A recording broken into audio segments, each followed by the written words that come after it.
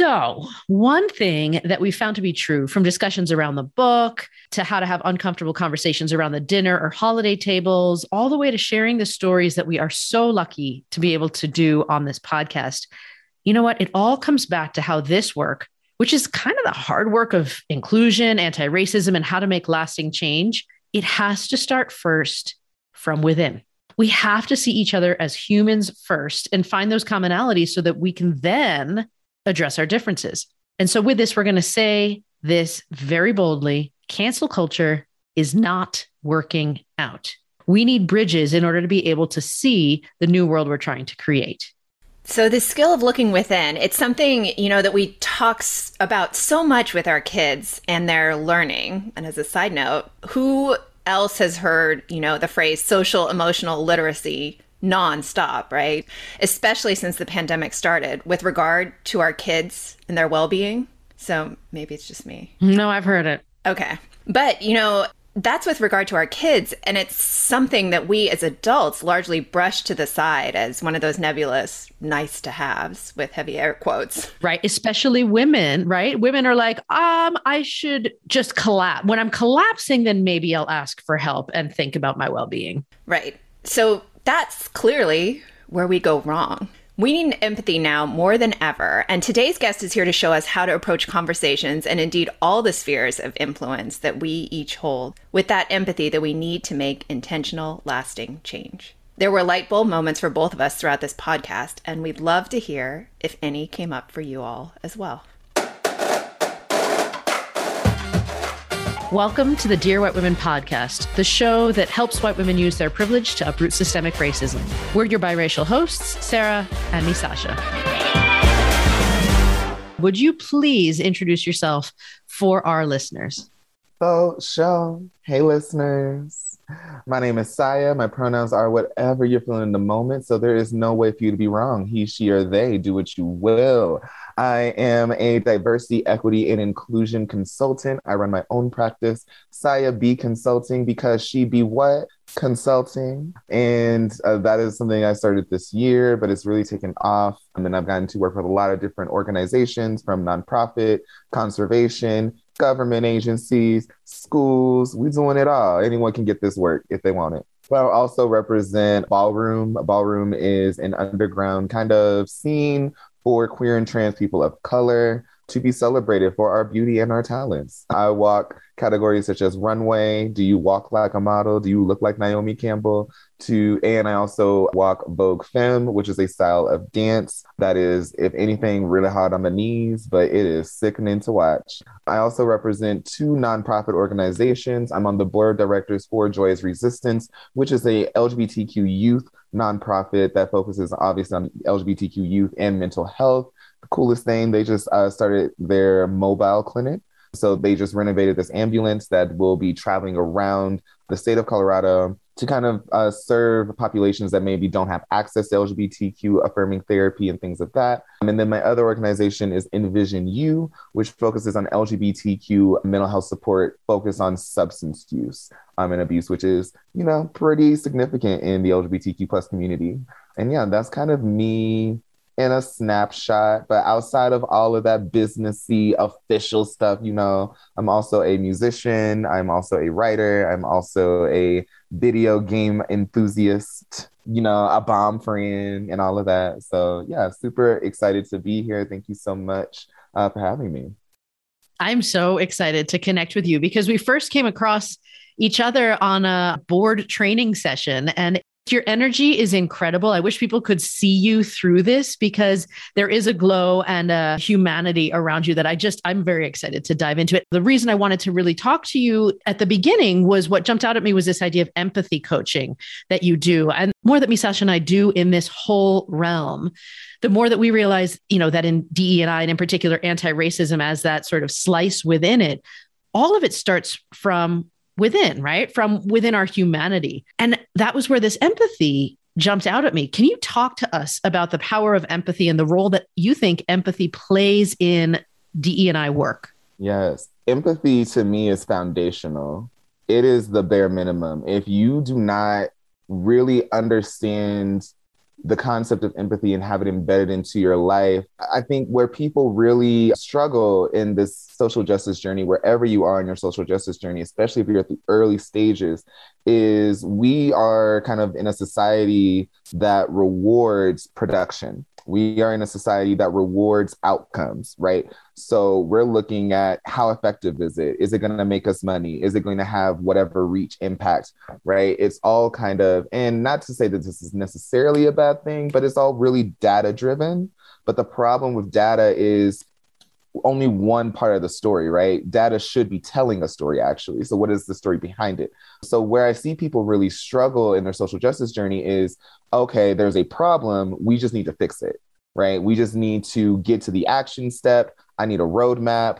I need a 5-year plan. I need all of these things that I am convinced is going to get me the outcome that I want. And not only get me the outcome that I want, but get it in the most efficient way possible, because that's what's rewarded, right? Is not only are you producing, but how fast are you producing? How much are you producing? And empathy and social justice is really, in my opinion, not about that at all.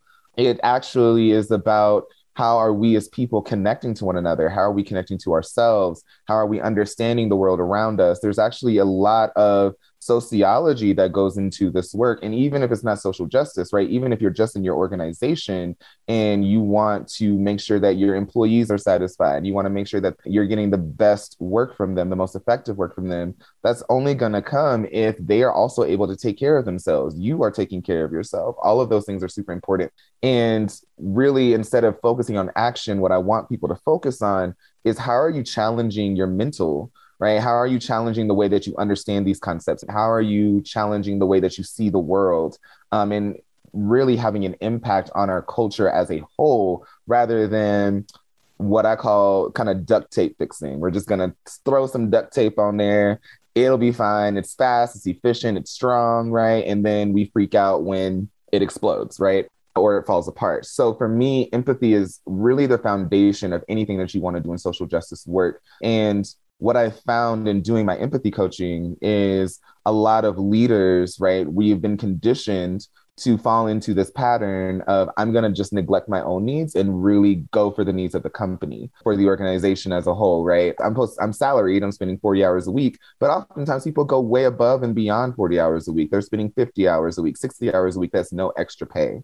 And then we wonder why people get burnt out. We wonder why people get tired, especially when we're not seeing the results come the way that we want them to come, because people are unpredictable. This world is super unpredictable, right? And so for me, what I've seen in my empathy coaching is leaders actually reconnecting to themselves and their lives. And I don't think people realize how disconnected we really are from ourselves and our values and what fuels us and what drives us to do any type of work. And when we can have compassion for ourselves, we now understand what compassion can look like, and we can actually spread that to other people, right? I've had leaders talk about they couldn't really focus on this project that really needed to get done. There was a deadline coming up, right? And they decided that since they couldn't focus, that they just needed to go spend time with their friends. They just needed to, unwind, right? And when a leader is able to do that, that grants permission for other folks to be able to do that as well, right? And we're really getting in touch with each other's needs. And that's really where I try to get organizations to focus, is what are the needs of the people in your organization? Where are the needs of your community? And focus around that, which to me is very empathy focused and empathy driven versus, oh, we have a problem with racism. Let's just do something and hope for the best, right? But when you're doing it in a needs-based way, I feel like you see more results and more impact because you're connecting more. And one of the things that jumped out at me when you said that about we give everything else, I mean, I was like, that's a mother thing too, right? Like a lot of the moms I know are like, I will give everything to my family before I meet my needs. And personally, I'll admit that I've struggled with that in the past. Like that's why I have the I am enough as a phrase, like all over my office, being like, my needs are enough. I often find that people who struggle to ask for help, right? Like I'll ask for help when I'm just about to basically collapse. I'm really working on asking for help and holding my boundaries so that I can remain like a full bucket before I'm totally depleted. But it's almost like this sense of I don't deserve to feel good all the time because I have to give everything away. Have you come across that in your work? And how do you help people feel like their needs are valid? Well, first of all, I will say that that is me. Literally, that is me. I am a person who I am absolutely garbage at asking for help. I'm really terrible at it. And I think for me, a lot of that just comes from I'm an only child raised by a single mother who was also working to support an only child, right? So I spent a lot of time by myself.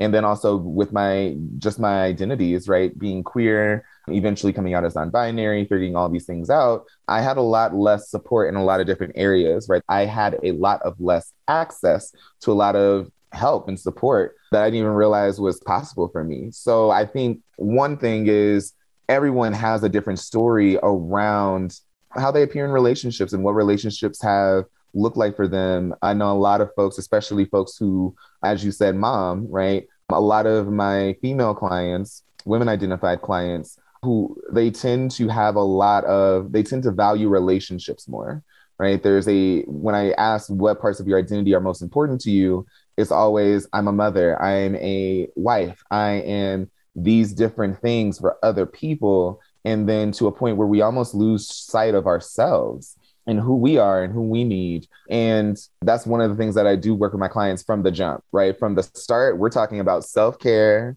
We are talking about prioritizing your needs. We are talking about boundaries. We are talking about all of those things on the front side of things, because I need you to be able to know how to take care of yourself when things start to hit the fan. Because right now it's smooth sailing, but as soon as that microaggression comes in, as soon as the guilt comes in, as soon as the fragility comes in, it's a whole other conversation. And if you don't have the skills or understand what you need as a person, you're really going to burn out quickly, which is, I feel like, what we see with these flashpoints that happen. For example, George Floyd happens, and there's this huge eruption of, oh, we need to do better. Things are so unjust. Things are this, that, and the third. Here we are a little year later, and no one is having that same conversation because everyone threw all of their energy at once. No one ever stopped to think about what does community care look like. And now we're all burnt out, and white folks are tired of hearing the conversations. We're tired of feeling guilty. We're tired of feeling all of these things, right? But the issue has still never gone away, right? And I think that speaks to that empathy piece, right? That connection piece of who are we really doing this for? We'll come back to that if we need to, the gag.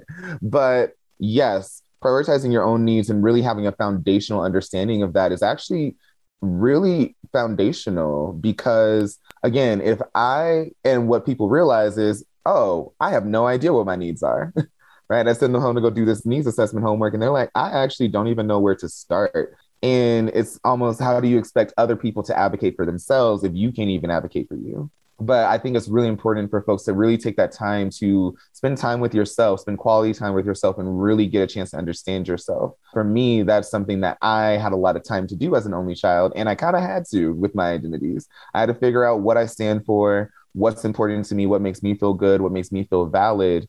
And also, to your point of boundary setting, sometimes that means physical boundaries from people that make you feel inferior, people who are just taking from your cup and never refilling it, right? And understanding that doesn't make you an evil person. I think there's some guilt that comes along with saying no. I think there's some guilt that comes along with not being able to give energy you don't have. But this idea that makes us terrible people or selfish people is really harmful, actually, because these internal needs and these self-fulfilling needs they're almost a requirement for our existence, right? For the betterment of our mental health.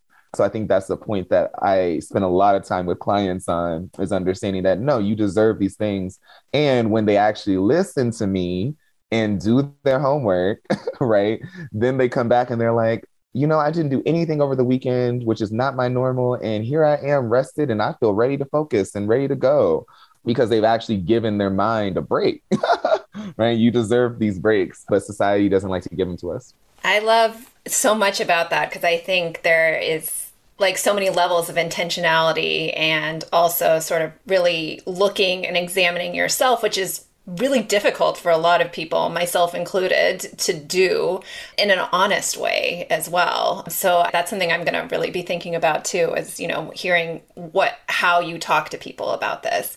I wanted to ask about empathy post-COVID, or like sort of post this, the COVID shutdown, because I was listening to this podcast today, and it was talking about how kids in school have missed sort of our year and a half behind in social emotional learning. And they were talking about very specific examples of, telling kids, okay, we're going to get this project together. We're going to do it here. All the pre-work we're going to do. And the teacher turned around and these kids are just standing there because they have no idea how to collaborate or how to work with each other. And then I look at adults, coming sort of in re-entering society in the same way and wondering about did we lose a lot of that empathy? And, maybe we used it all up, to your point, in those bursts of, really these June 2020, everyone poured out all of their, emotions and then suddenly had no way to rebuild those. So when you go into companies and you talk about empathy,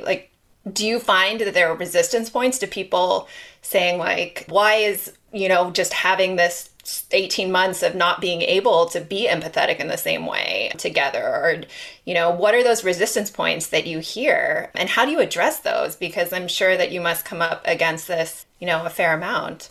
I think you bring up an excellent point around this isolation, right? And to be clear, not everybody was isolating during this quarantine. So there's that. But anyway, if you were isolating, or even if it wasn't necessarily consistent, right, there's still going to be a lot of alone time. There's a lot of time just at the house. There's a lot of time not having a routine kind of situation, right? It's not like you're going into the office every single day and you're getting your daily dose of extroversion, if that's something that's important to you and things like that. You're not necessarily running across strangers the way that we used to. And depending on how seriously you're taking COVID, right, the way that you interact with people is significantly different.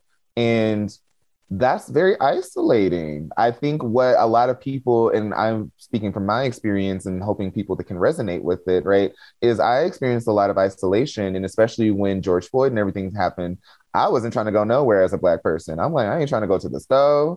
I ain't trying to go get food. I'm not trying to go to the park. I ain't trying to walk around. I just want to be at the house. And that can take a serious toll on your mental health. The problem being, most people in this world, as we just talked about, have no idea how to cope with things. They have no idea how to take the time to do self-reflection. They have no tools on really understanding what's coming up for me as I'm sitting in this house all day and my husband or spouse is getting on my nerves and I got to watch my kids and I got to do all these things, right? And I still don't have time for me. So you don't even have time to process, and then you don't even have the tools to process. And so when we are not able to cope, right, and maybe it feels even harder to cope, then what's easier? The easiest thing to do is avoid. And how easy that to do, especially nowadays, when you can just get on TikTok and scroll for hours, right? You can just get on your podcast and just listen to podcasts for hours. You can do so many things that are a form of escapism. And escapism isn't necessarily a bad thing when used as a coping mechanism, but when that's all you have and you're actually using that as a way to avoid your issues, your traumas that may be coming back up, things that are really serious, right? It's hard to dive into those. And so we choose to escape rather than work on ourselves. And then on top of that, because of the isolation and we're not working on ourselves, when we do re-enter public spaces, we don't know how to act. So I do think that there's a little bit of awkwardness that is going to come along with people re-entering society. And also there's been this political divide that we need to acknowledge as well around just the use of masks and vaccines, right? And although these should be health related issues that should be focused just on that, they turn into political issues because of our society and how it functions. So wearing a mask or not wearing a mask is equated with being either a good or bad person, depending on what side of the fence you're on. And so now some people are looking at masks to be like, oh, so you don't care about my children? Or they're looking at your mask and saying, oh, you a clone, you a slave, what's going on here, right? And all of those are created to continue to divide us and keep us disconnected, which is super unfortunate.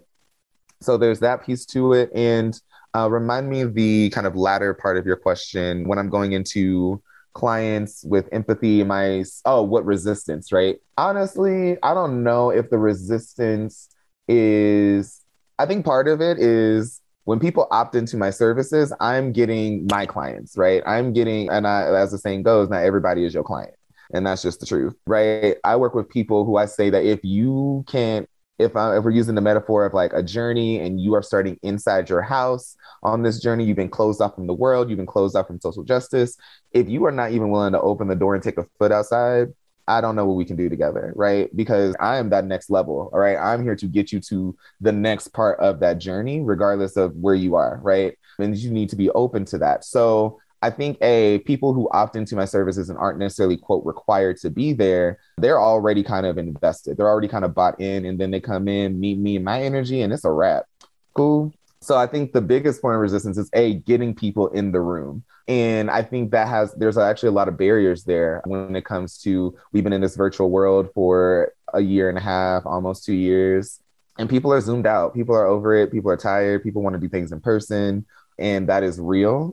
And it's really hard to kind of get the same energy that you would get from an in-person collaboration, or even like a virtual conference is very different than going to an actual conference where there's all these opportunities to connect with folks and share meals and go for a walk and see the city that you're in and all these other experiences that we're kind of missing out on.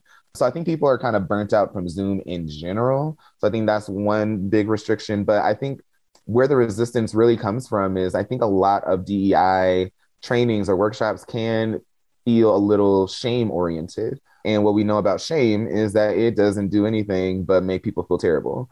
It doesn't really promote growth. It doesn't really help people learn. It doesn't really do any of that. If that was true, the prison system would not be profiting like it is, but that's a whole other podcast. There's something to be said about, I think people are afraid that if they enter a DEI space or they're going to a social justice training, that it's going to be this shame-oriented session where I'm going to feel bad as a white person. And it's like, oh, no, the guilt is not coming from me. The guilt is coming from you, your internal stuff, right? That we can talk through, we can work through it. And so I think that is a part of resistance people have. Some people do come in kind of defensive. I tend to be pretty good at disarming folks. One of my strategies is racism isn't the first thing we're talking about, right? We're going to actually talk about some of these foundational human concepts, such as empathy, such as constructs, such as these things that are fundamental to the process that people don't necessarily have a good foundation in. So that way, when we do get to racism, it doesn't feel like, oh, dang, I am the person. I am a terrible person. It's,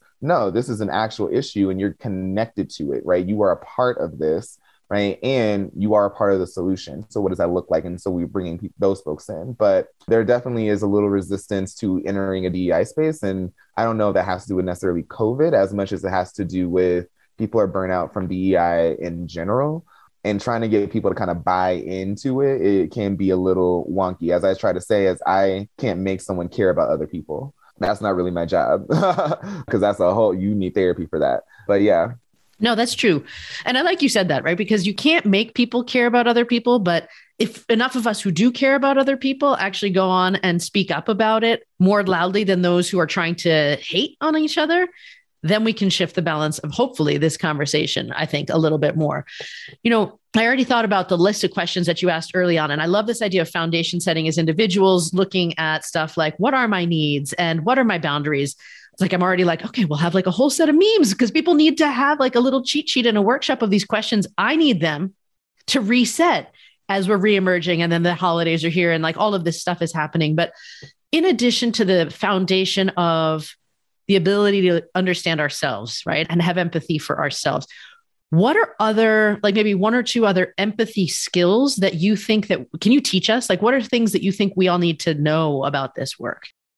Oh my goodness, two things. Let me see. So wait, are you saying that you want two skills on how to empathize with yourself or how to empathize with other people? How about we do one each? Ooh, that's what I was thinking, but I'm glad you said it. So don't nobody steal my stuff. Okay, first of all, y'all listening. Intellectual property to Saya. To the podcast, I need credit. Okay, put my name on the presentation, whatever the T is. But I've been kind of working on this kind of concept that I call identity-based self-care. Cool. So what happened, I won't give you the activity because then you really gonna steal it. But what I do is I have people reflect upon their identities and figure out what are the things that are most important to you. And then I kind of threaten those identities a little bit through this activity that I like to do. And the root of that is there's a lot of things actually comes up out of that, right? People are realizing, oh my goodness, I care more about these identities than I thought. Or, wow, when I actually take the time to think about myself, my identities, there's so much that comes up for me, and so much, these things mean so much more to me than I realize. Because sometimes we don't know what we have until it's gone, right? And so we are so disconnected and we're so hustle and bustle that we forget that there are things that actually fuel us and makes us feel good and that are kind of fundamental to our being. The other thing that I notice, right, is folks who have more marginalized identities are more likely to list those identities as some of their most important identities to them, right? Whereas folks with more privileged identities actually dive more into what I call, right, our personal identities, the things that we kind of get to decide upon, or our life circumstances put us in, right? So our birth order, our hobbies, our occupation, our dreams, our adjectives that we would use for ourselves, those kind of take more precedent. And I started realizing that that is a form of privilege in itself, that you don't have to think about your social identities as much because they're not really threatened in any way, usually, right? Versus for me, I'm putting that I'm a Black, queer, non-binary, X, Y, and Z, not just because those are just my social identities, but because I had to fight for these things, right? We lost friends, we lost family, we lost all these different things that is almost like, how would I ever let this part of myself go when it's something that I fought so hard for? I mean, it's something that's constantly on my brain, right? But that also leaves less room for me to think about my identity as a musician. That leaves less room for me to think about my identity as a gamer, as a social person, as someone in the Vogue community, right? I don't necessarily have the agency to think about those all the time, right? And that's just a disadvantage. So anyway, this whole idea of identity-based self-care is, okay, if we're saying that these are the identities that are most important to you and you're understanding and connected to why, then how do you take care of that identity, right? It's kind of reframing this idea of self-care. I think when we talk about self-care, people want to think super expensive, right? I'm going to go to the spa. I'm going to go on a shopping spree. I'm going to go on vacation. Everybody can't do that, right? So the question becomes, how do you take care of your identity in just that, right? So if you, and I think I've saved some marriages, to be quite honest. Some people owe me a little extra fee. But like, for example, I've had clients for them, what's very important to them is their spousehood, right? The fact they are a husband or a wife. And I've had husbands go back for their homework. They're taking care of their identity as a husband. They're taking care of their identity as a mother, whatever that is. And that is, go and spend time with that person. Like, go figure out what they need. Go set up a cute date situation that y'all haven't done in years, right? And then they come back and they're like, oh my goodness, I cannot believe I was missing out on all these X, Y, and Z things, right? Because we get so involved in this capitalist society and just kind of getting things done that we forgot to live. You don't went got the education, went and got the house, went and got the kids, went and got the spouse, went and got the perfect job with the perfect money, and yet you ain't doing nothing with none of it. You just still going to work. And then by the time you get home, you too tired to do anything, right? We are so disconnected from ourselves in that way. So that's my skill that I would teach everyone around empathy for yourself, is actually figure out, even if, especially if you struggle with how do I take care of myself, go back to your identities, right? And it doesn't really matter what it is. What does matter is how important is it to you, and figuring out how do you honor that part of yourself. So again, if it's relationships, spend time with those people, get a gift, do something, call them up on the phone.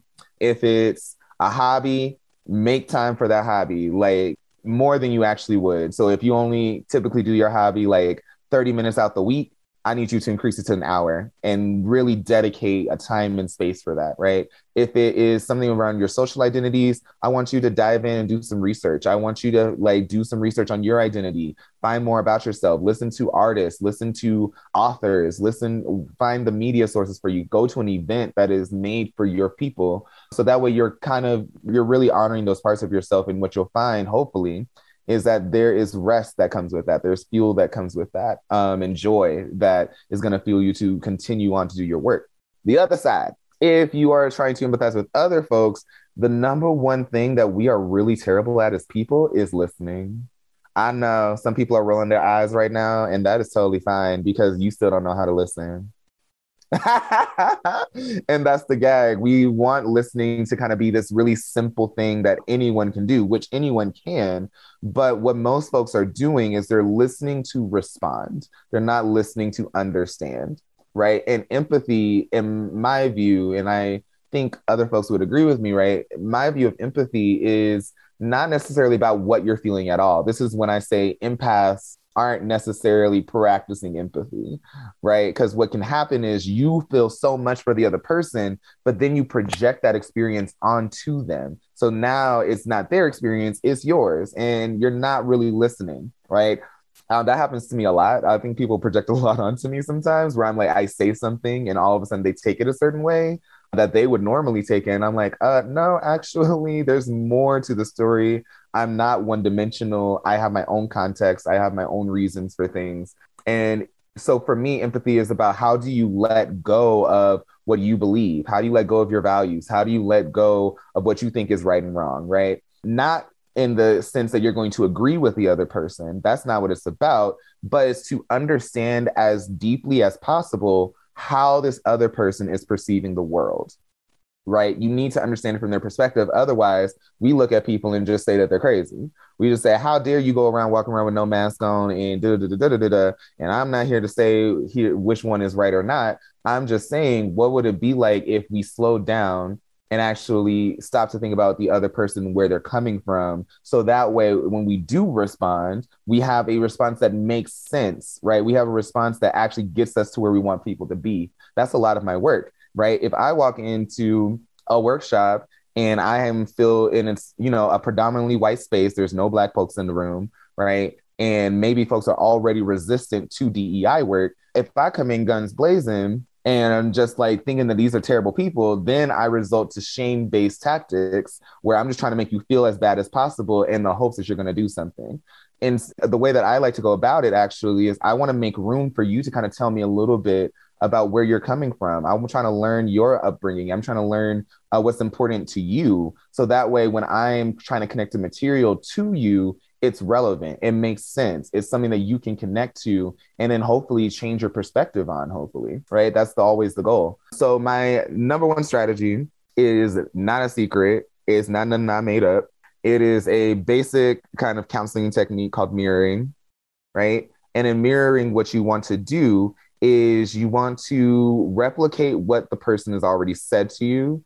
You want to then ask if you got it correct, because that's the other thing. Sometimes we think we understood what someone said, but then we repeat it back to them and we ask, is that right? They have an opportunity to say, actually, you got some of those facts wrong, or they even get to hear themselves and they get a chance to clarify. And then lastly, you ask, is there more? Did I miss anything? Or maybe there was something that came up for you. And what some of my clients have realized in doing that practice is you mirror someone and then they hear something that you said and they're like, oh, wait, I forgot about this detail. That's actually really important, right? And what we're doing is we're providing space for this person not to feel judged, for this person to feel validated in their experience. Rather, again, it's not about do we agree with it or not, but they feel understood. And I think a lot of folks are walking around the world feeling misunderstood. And when you feel misunderstood, you're already going to be on the defensive. So for me, mirroring is a very important practice. So in getting used to it and getting good at it and knowing how to do it in a way that doesn't feel patronizing, in a way that feels connecting, can be really, really important. But I think that's a big thing when I'm walking in with clients or anything like that. I'm doing like a group facilitation, for example, that's affinity based and it's BIPOC folks. Sometimes people start crying in the first 5 minutes because I restated something they said and they're like, oh my goodness, that's the first time I've ever felt heard in my professional career. No one else is taking the time to listen to me, right? And so that will open up so many other opportunities for growth between like just in your own relationships, but also for your organization as a whole, if that's something that is a part of your life. So yeah, identity-based self-care, take care of yourselves, literally put it in your calendar. It's sacred, right? And practice really actively listening to other people and feeling connected to what other people are saying, whether you agree with it or not, right? Take those emotions we can deal with later, but let's start with the basics. Let's start with the foundations. I appreciate both of those so much. And this idea of breaking it down into identity feels so much more rewarding and individual than the blanket self-care that we do typically hear about, right? And so as you were saying that, I even thought about my identity as a Japanese person. And I had this whole epiphany earlier this year about how my biracial identity plays into me. And I'm like, oh, what could I do to nourish that more intentionally throughout the year? So I really appreciate that perspective. I've never heard that before. And I think it could be really, really nurturing. So that's brilliant. See, I need to get this copyrighted. Yeah, I'm playing games. Yeah, no, I'm like, what is that activity? I want to do this activity. So it sounds amazing. Also, I think that description of active listening was one of the best I've heard, because it's something that Sarah and I have talked a lot about, because as a lawyer, you're really trained to, have that rebuttal right in your head while you're kind of like hearing what someone's saying, but you're not actually listening. And so it's been a journey for me to really be an active listener, because you do. I mean, the shift in mindset for the listener, but the shift in the mindset or how the speaker perceives you then, and that connection that you're able to build is so, so powerful. So I loved what you said about that. Speaking of understanding, one of the things that I wanted to take an opportunity to ask you, since you brought up this idea of any pronoun that people are comfortable with. And, we are big on pronouns. We encourage people to include their pronouns on their emails, for example.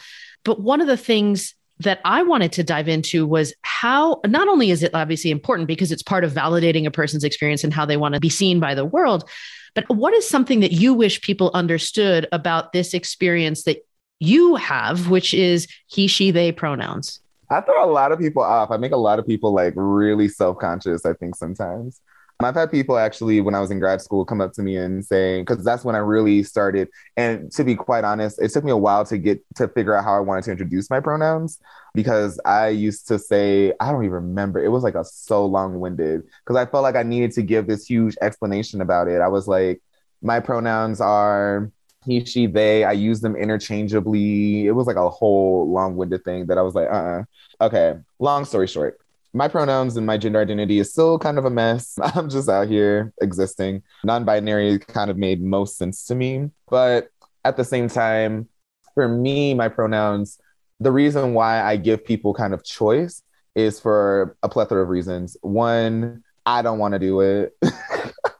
I just don't even want to deal with it, right? So I'm like, how about y'all just project whatever y'all are feeling onto me? That's fine. It doesn't impact me in such a huge way. And at the same time, right, there's something that is called the platinum rule, right? A lot of people have heard of like the golden rule, treat us the way that you want to be treated, which, I guess. But the problem that I have with that is, again, you're projecting your experiences onto other folks, right? You're assuming that your version of respect is the same as another person's version of respect. Your version of love is the same as another person's version of love. And that is not always the case. So Platinum Rule says to treat other people the way that they want to be treated, right? Now, a lot of folks may be saying, well, how on earth am I supposed to know what other people want, other people need, other people da da da da da da? Well, it means that you then have to go out of your way. You have to go talk to these folks. You actually have to build a relationship with each other. You actually have to learn and remember what you learned about folks,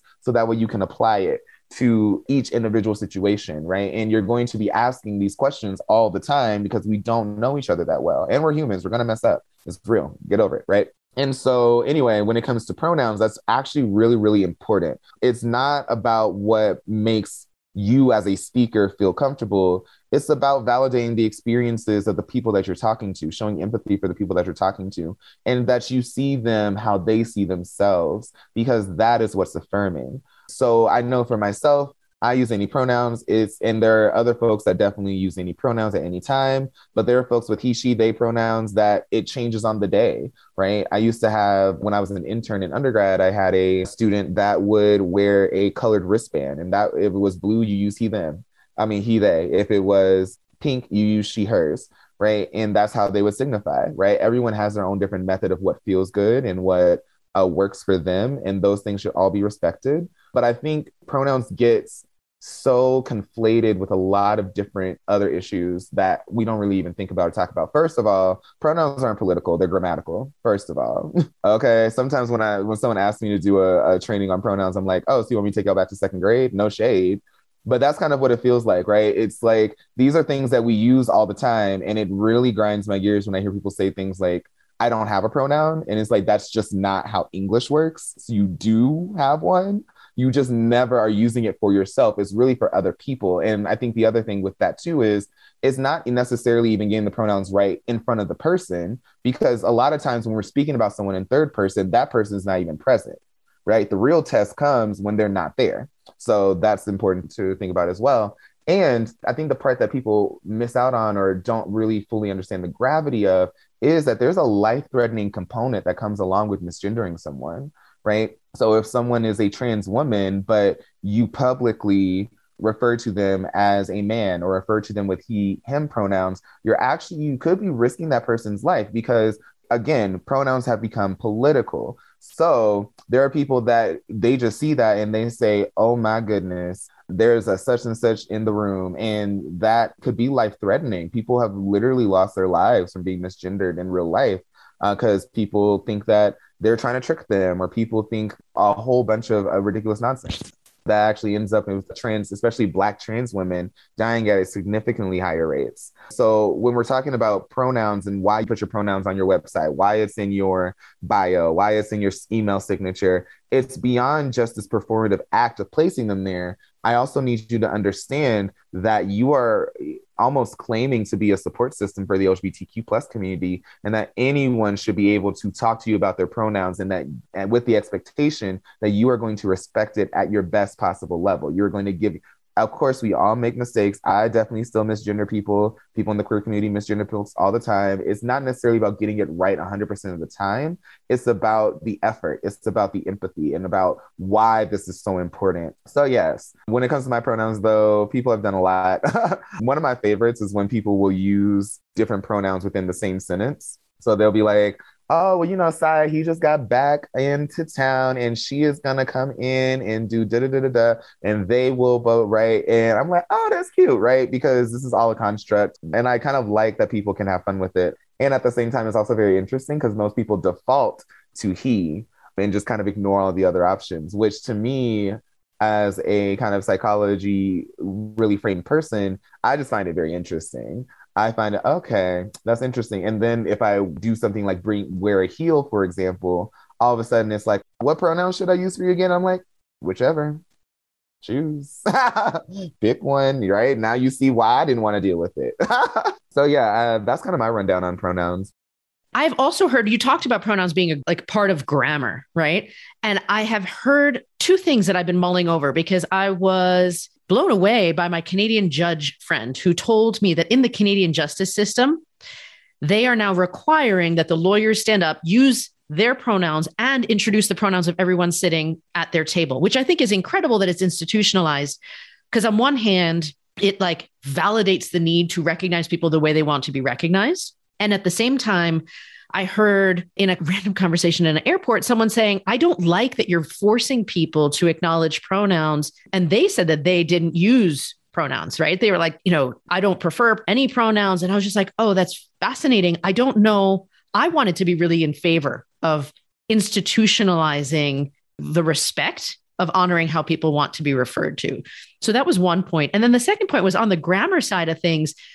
Some people have stumbled across this idea of they because it's plural and grammatically it doesn't flow. And I've heard, is it Z or zo? There's a lot of neopronouns. So where does that land for you? So I'll start with the first part, right?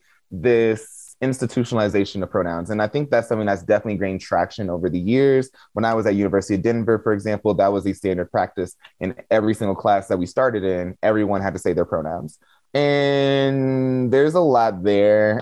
When you institutionalize anything, there's going to be pushback. There's going to be a lot that comes along with it just because an institutionalized thing kind of makes it definite, right? There's almost this power over you where it's like, I'm being forced to do something, even though it may be for a good reason. That's why we see a whole bunch of people being resistant to wearing masks in public, for example, being resistant to getting the vaccine because they feel forced to get one, even though you might be being kind of forced or kind of promoted to because it's for the welfare of other folks, right? That goes back to the empathy component. Y'all can go back, listen to part 1 of this podcast, right? Listen, platinum rule, right? But when it comes to that, there's a few parts to that, right? So there you have this person saying, and I think we need to clarify what people are saying, right? If you're saying that you don't have pronouns, do you mean that? Or are you actually saying people should be able to look at my gender expression and assume what my pronouns are, because that is the way that we've been socialized in society, right?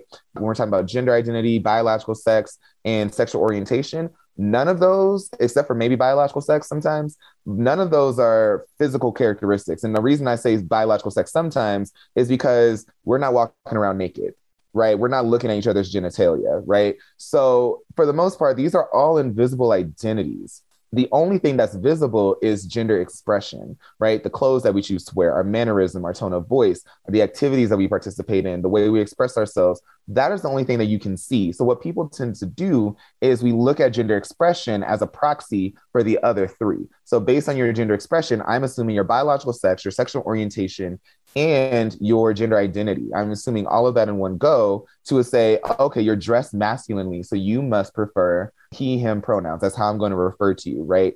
And I think some people are almost even scared of the idea that I can't just look at someone and just know their pronouns and just say, oh, right now I'm going to get backlash if I get it wrong and this, that, and the third, because we're afraid to ask people about their experience. So I think that's one thing, right? So I think when people are saying they don't have pronouns, they have pronouns. Again, it's politicized. They don't believe that pronouns is something that should be determined by someone saying what they are. It should be determined by your biological sex, which actually you can't even see.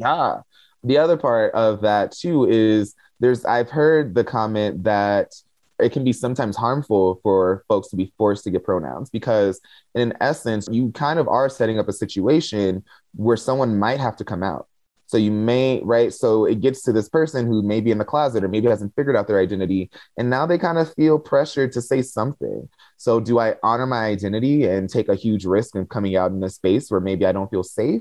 It can be a really tough decision. Or do I just go with the flow and go with what people would expect me to say so that I feel safer? But at the same time, I'm now dishonoring my identity. And so I think that is a valid point, and that's something that I definitely consider. I am in favor of pronouns being institutionalized, but optional. You know what I'm saying? Like, if everyone is going around saying their pronouns, but when we get to you and you don't want to introduce yourself with your pronouns, then okay, if that's what is important to you and that it makes you feel good, I'm not going to be mad at you, because my goal is more so for folks who do get misgendered constantly to have that opportunity to advocate for themselves and say, actually, these are my pronouns. And if you do not respect these pronouns, there's going to be an issue, right? To me, that's what institutionalizing should look like. But child, it gets complicated when we're talking about the American public. Now, when we were talking about your second question around, what was the second question? The they, them versus some of the grammar that some people... People tire me out. And I'm like, just say they, them. And I'm like, come on. People want to be mad about something. That's, to me, is what it comes down to. People love being mad about stuff.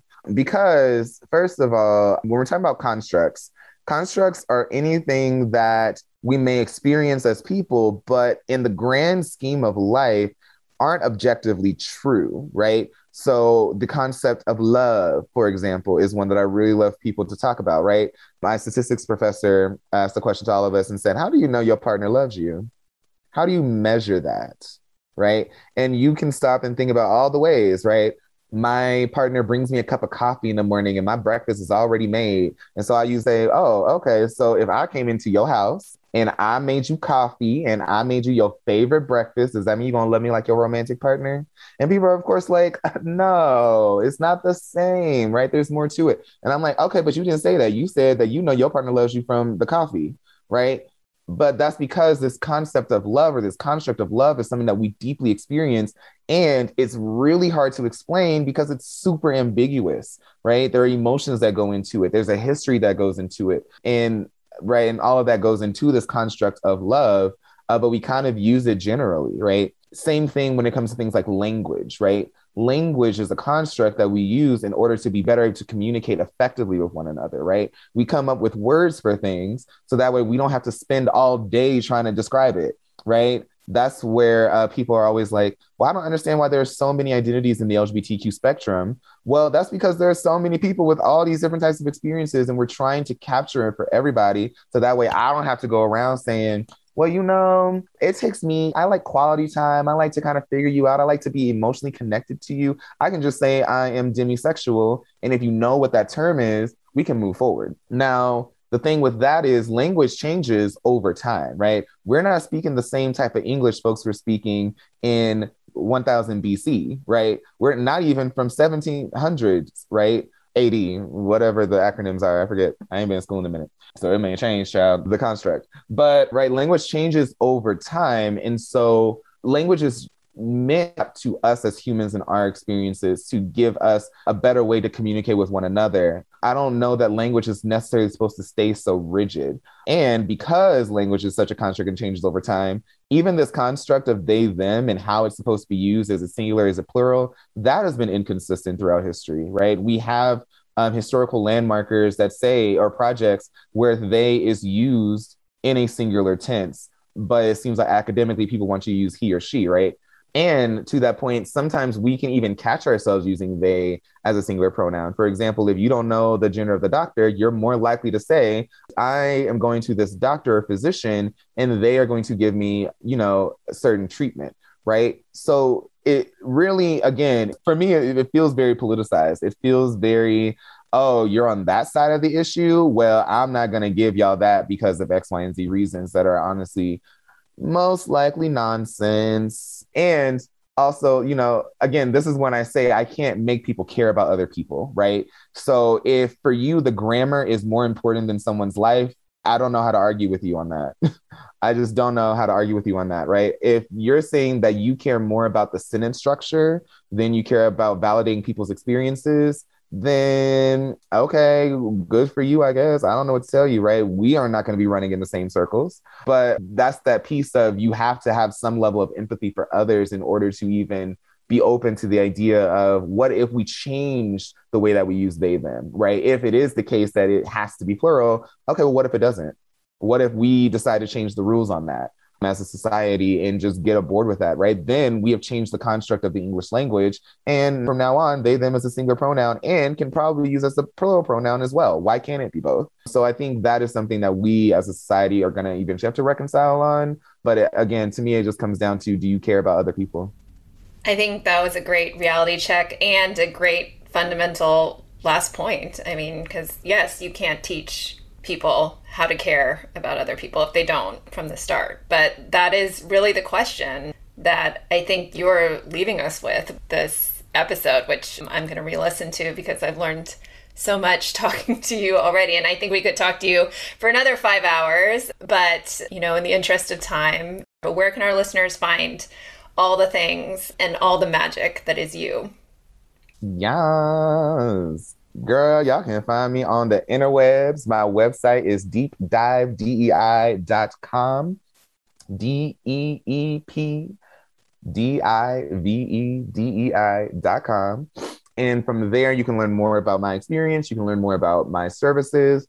And you can also book a free consultation with me. So if you are a leader of an organization, you run your own business, whatever the situation is, and you are looking for DI consulting, you can schedule your first consultation with me 100% free. We spend 45 minutes. You don't have to have anything prepared. Just come on in as your authentic self. I'll be asking you about challenges that you're experiencing, what you want to focus on, and what would probably be the best method for you. I do trainings, of course, right? Going in, doing a workshop. I do group facilitation that can be in affinity spaces or a dialogue space with everyone all together. And I also do empathy coaching for leadership that is designed to really change the internal culture of your organization, right? It all starts with that culture. You can have the policy, but if y'all don't understand what the policy says, it's going to waste everybody's time, right? So that's one thing of what I do. You can also follow me on my Instagram, Deep Dive DEI, or my other Instagram, Saya, SYAH_Soleil, my ballroom persona. So it's SYAH_SOLEIL. That is a little bit more of other content. I do post around my social justice activism and things of that, but I also post about ballroom. I post about Vogue and all my categories and things like that. So if you're looking to just kind of learn more about that, you can go to my page. And yeah, that's where you can find me.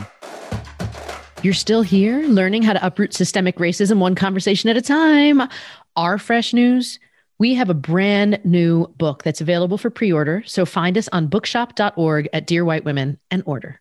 And then make sure you follow the Dear White Women podcast on Apple Podcasts, Spotify, or Google Podcasts so you can keep getting the newest episodes each Wednesday. And don't forget to rate and review us as you share our show with your friends.